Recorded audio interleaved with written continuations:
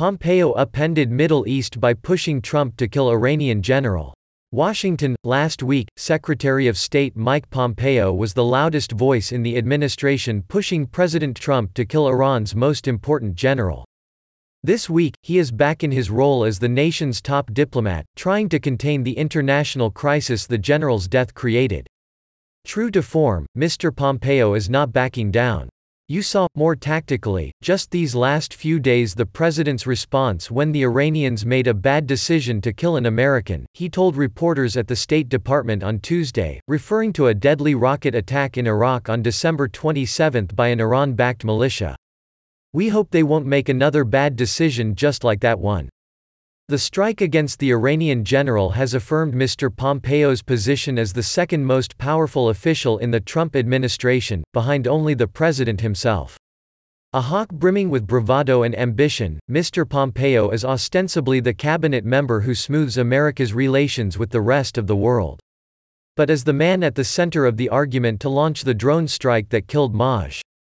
General Qasem Soleimani, and who pushed Mr. Trump to withdraw from the landmark Iran nuclear deal in 2018, he is in the unusual role of shaping national security policy that makes his diplomatic job harder. Pompeo's end run got the decision he may have wanted, but the messy day after, sloppy explanations of the threat, disorganized public statements, and hasty diplomatic and military efforts, limited the effectiveness of the policy and made it far riskier for the country and president, said John Gans, a former chief speechwriter at the Pentagon and author of a new book on the National Security Council, which includes Mr. Pompeo. Congress is demanding that Mr. Pompeo and other senior administration officials testify about the intelligence that led to the decision to blow up General Soleimani's convoy on Friday as it was leaving Baghdad International Airport. And as Iran begins retaliating aggressively, Mr. Pompeo, 56, could become known as the man who helped lead the United States into another conflict in the Middle East, breaking one of Mr. Trump's key campaign promises just as the president faces re-election. Early Wednesday, Iran launched more than a dozen ballistic missiles at two bases in Iraq that house American troops, the Pentagon said. "I think Secretary Pompeo is playing a rather naive and destructive role in all this," said Wendy R. Sherman, who was the third-ranking State Department official in the Obama administration and helped negotiate the 2015 nuclear agreement between Iran and other countries from which the United States withdrew just days after Mr. Pompeo arrived at the State Department. Mr. Pompeo said he and other Americans officials evaluated the relevant risks that the strike against General Soleimani might bring. He cited continuing efforts on behalf of this terrorist to build out a network of campaign activities that were going to lead potentially to the death of many more Americans. In the fall, during the impeachment inquiry, Mr. Pompeo's standing plummeted among career employees at the State Department, Democrats in Congress and much of the public, when it became obvious he had enabled Mr. Trump's shadow Ukraine policy. He also lost some of Mr. Trump's confidence after failing to prevent veteran diplomats from testifying on Capitol Hill. The Iran crisis presents similar risks for Mr. Pompeo, who considered running this year for an open Senate seat in Kansas. His associates say he now has an eye on a presidential campaign in 2024. The upheaval is unfolding at a pace that Mr. Trump and top aides never expected, officials said. Millions of Iranians have taken to the streets to protest General Soleimani's killing, a drastic change from only weeks ago, when demonstrators were denouncing the rulers in Tehran. Ayatollah Ali Khamenei, Iran's supreme leader, told officials that any retaliation should be direct, proportional and carried out by Iran itself. European allies have expressed anger to Mr. Pompeo over the strike, which they were not told about in advance. And Mr. Pompeo has been unable to convince Iraq's government that the United States remains a reliable partner. Its parliament, furious at what Iraqi officials call a violation of their sovereignty, voted Sunday to expel more than 5,000 American troops from the country.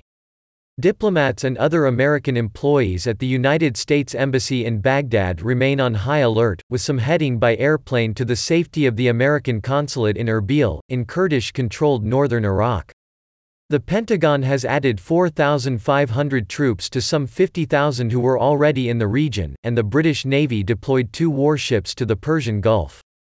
American embassies around the world are warning American citizens to stay alert to potential dangers, an action that undermines the administration line that the killing of General Soleimani made Americans safer.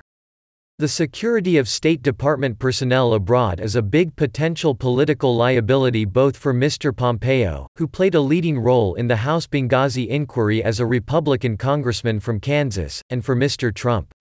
Both men excoriated Hillary Clinton, the former Secretary of State who ran for president against Mr. Trump, for the 2012 deaths of 4 Americans, including an ambassador, in an attack against a diplomatic compound in Benghazi, Libya. As director of the CIA, and then Secretary of State, Mr. Pompeo has warned his subordinates that he does not want to see any Benghazis. Mr. Trump and Mr. Pompeo were outraged by images of pro-Iran protesters in Baghdad on December 31 attacking buildings at the United States Embassy, though no Americans were injured. A senior administration official said a severe but unspecified threat against the embassy was the reason that Mr. Trump made the decision to kill General Soleimani.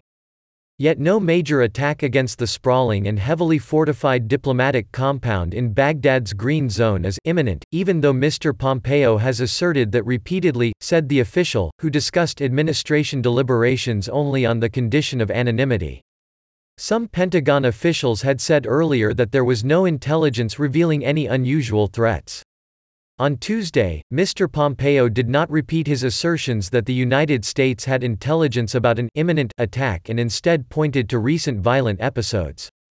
If you're looking for imminence, you need look no further than the days that led up to the strike that was taken against Soleimani, Mr. Pompeo said, apparently referring to the rocket attack by an Iranian-backed militia that killed an American interpreter, Navraz Hamid, in Iraq on December 27. The Americans then carried out airstrikes that killed 25 militiamen, which led to protests by mostly Iranian-backed militiamen inside the American embassy compound in Baghdad. American officials say that over the last 2 months, there have been 11 attacks by Iran-backed militias on bases in Iraq where American service members, diplomats and contractors work.